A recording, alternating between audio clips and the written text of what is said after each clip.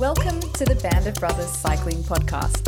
In this series, we talk about the biggest races in cycling and how we prepare for them, and give you some insight into the personalities within the team.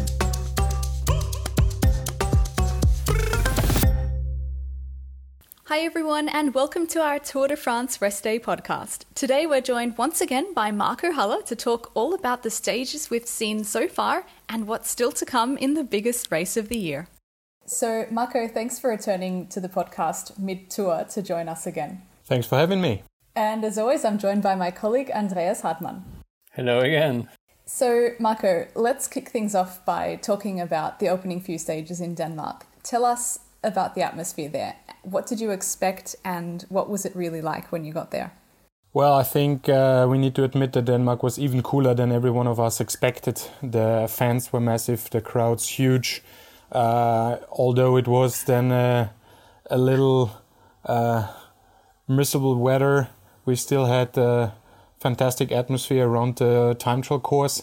And I think every one of the riders really enjoyed to have the fans back on the road, and the first two road stages. They were just phenomenal, and stress pure. But now when you look back about the scenery, about the fans, the supporters, I think a really cool Grand Départ. Marco, when you're talking more about the race now, can you explain your role as the road captain a bit?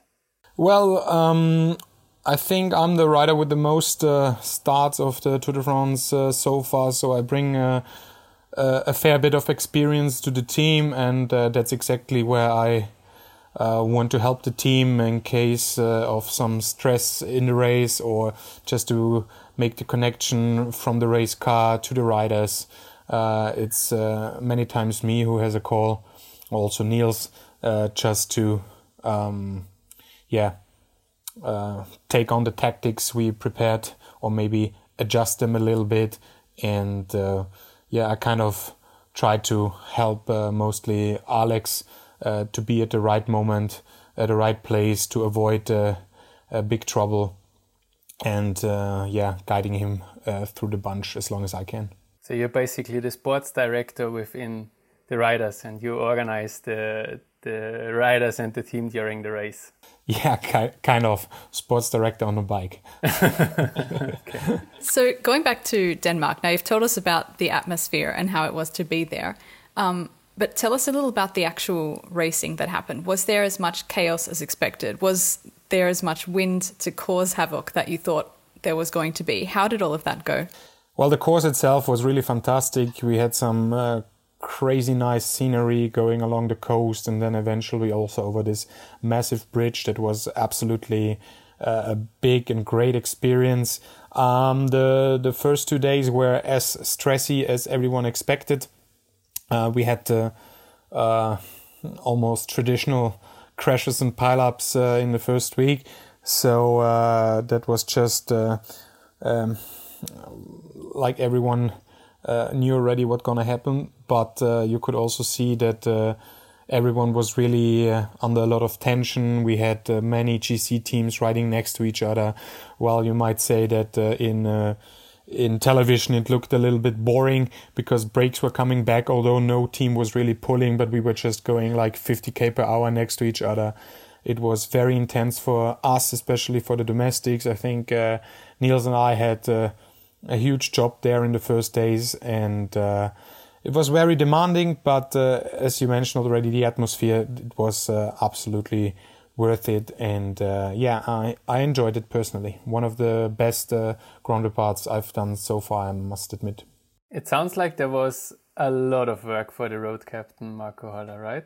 Yeah, definitely. But this badge road captain, okay, it's nice, and it gives you also just a feeling of being old already, because this is usually what happens. You just give it to the oldest guy in the team, and then you're the road captain, because everyone knows that you need 7 other very strong riders next to you. Otherwise, it doesn't make a lot of sense. And I think Bora Hansgrohe has shown a big character in this first week. We have big engines in the start. We are really in top condition. We had a little bit of bad luck, obviously. We cannot deny that. But I think the character and the motivation we are showing is exceptional. And it's really great to ride with these guys. Now, the Roubaix stage, there was definitely a lot of build-up to that one, and it went pretty well for the team. Can you talk us through that a little? So what were the roles of the guys in the team on that day? What was your goal, and how did you work towards achieving that together? Yeah, it was another very intense day. Everyone kind of knew what's coming up because, like the cobbles of Roubaix, they are obviously very demanding, and especially you don't always do such a race with GC guys. So it definitely gave this race a little bit of spice, but we were well prepared. We had a few issues at the beginning with Alex puncturing after the first cobbled sector, and that was me who had to take care of him and sacrifice myself a little bit to get him back to the front end of the race. And for the rest of the day, it was a super strong Danny van Poppel, Max Schachmann, Niels Pollitt. They were all very, very good indeed, and that resulted in a very good stage for us. Alex, he looked very strong during the first stages, but then the crash happened. Can you explain our listeners why a crash can have such an impact on a rider's performance? Yeah, I mean, it's the simple thing that you do a lot of damage to your body, and you with all these wounds, with torn muscles and just the injured body, you probably you don't have a good sleep at night. So all these little things add up to having a big problem. And then obviously the crash came in a very bad moment, very bad stage, because the day after was the huge test up to La Planche de Belfier, and yeah, I mean, it's never a good moment to crash, but this moment was very bad indeed. But yet again, we need to give a lot of credit to Alex' fighting spirit, because how he hang on there also yesterday, where he's still like paying for his injuries. Big fighting spirit, a lot of credit to him there. Talking a bit more about Alex, how do you think in particular he's been going over the past few days, and how do you think he's going to cope over the next few stages? Well, he was shining in these first days. I mean, obviously as a GC rider, you don't shine in results in the flatter stages of the Tour, but how he was following the team and how he was handling his bike was very good, very exceptional, like pure class. And then we came to this stupid crash that happened. It was really just like, I mean, there was no security stuff at the road, at this road divider. They just came around the corner, and there was this road island in the middle, and it was just pure bad luck. That's really frustrating, because if a crash happens due to a mistake you are doing, you can at least blame yourself, but in that case it was pure bad luck, and that hurt it even more. But after that, like we said already, it was a little bit up and down. He proved that he's among with the best already on that day where he crashed, where he fighted back. Then obviously paying a little bit on Planche de la Belfier. The day after, again, he's up there with the very best. And then the next high mountain stage where he had to suffer through pain again and rely on his teammates. So I think this first rest day is very well needed for everyone, but also especially for Alex. And we hope he can recover, lick his wounds, and then we go again. Still a lot of racing left. When we talk about the first week of the Tour, of course we have to talk about stage 7. There was that brilliant effort from the team, and especially from Lenny up to Super Planche de Belfi. Was it exactly planned like that?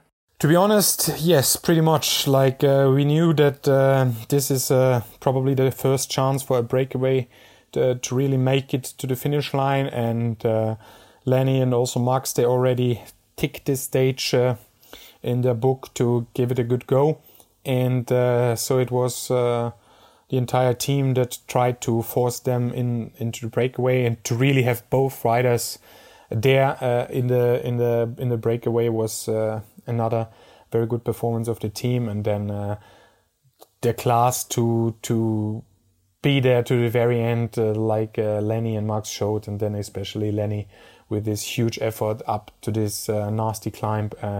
It was really pure drama, and I would say almost a little bit unfair that he was caught so close to the finish line. Tell us a little more about your role on a day like that, and how you can support the climbers on such a tough day. Well, on such a day, I'm trying to float around with them in the front part of the peloton to have it a little bit under control, which riders and which teams are going in the breakaway and which not. And then obviously you only want to let the break go that has the right formation, and ideally a rider of us, obviously. And that's pretty much everything I can do. I mean, even if I might end up with a climber, it's not that bad, because I can at least do the work before, or if a rider like Niels is there, like it was yesterday with Connie. So there are a few options you can play, but obviously the most important thing is to get the key rider into that break, and if not, bring the break back, or at least keep the jumping going. So that's mostly the thing I'm doing there in the early stages of the race. So after a stage like that, that's so close, what was the atmosphere like in the bus afterwards, or at dinner? How long does it take you guys to mentally recover from such a close finish like that, to then be able to focus on, okay, we'll get it the next time? Well, you could really feel that the entire staff and riders were feeling with Lenny. It was really, I mean, his individual performance in that moment, but a plan from the entire team. So everyone was really on it and feeling with him. Also myself, I was climbing up slowly that climb after I've done my job with Felix, and we were still with our earpiece on and listening to the radio, and feeling with Lenny how he was fighting at the front, and Rolf keeping motivating him and being vocal on the radio and trying to push him to the line. So everyone was really feeling with him. And then obviously you're a little bit frustrated would be the wrong word, because like there are a few more chances to come, but obviously you're a little bit disappointed also, because like it feels like it's always the same few guys who are winning, and then you just think like, it should have been us on that day. And unfortunately it wasn't. Okay, I think now we wrapped up week number 1, and so let's look forward to the second week now. Do you think Alex can recover? Honestly, I think yes, I do. I mean, there's, like we said before, a lot of racing left, but on the other hand, it just proves again that we are talking here about top-level cycling. I mean, this is the most important race of the entire year. Everyone is in top shape there, and if you miss like 5%, you go nowhere. Or at least it's the difference between riding among the top 10s or just being somewhere in the midfield, and you need the full 100%. If he can get back there quick enough, he will be there. I mean, he showed many times throughout the year that he is a high-class rider. So at the moment, there's no reason why to shift away from this plan A. And without giving away too much, when and where do you think we can expect some fireworks from the team again, be it in terms of GC or guys in the break trying to take a stage win?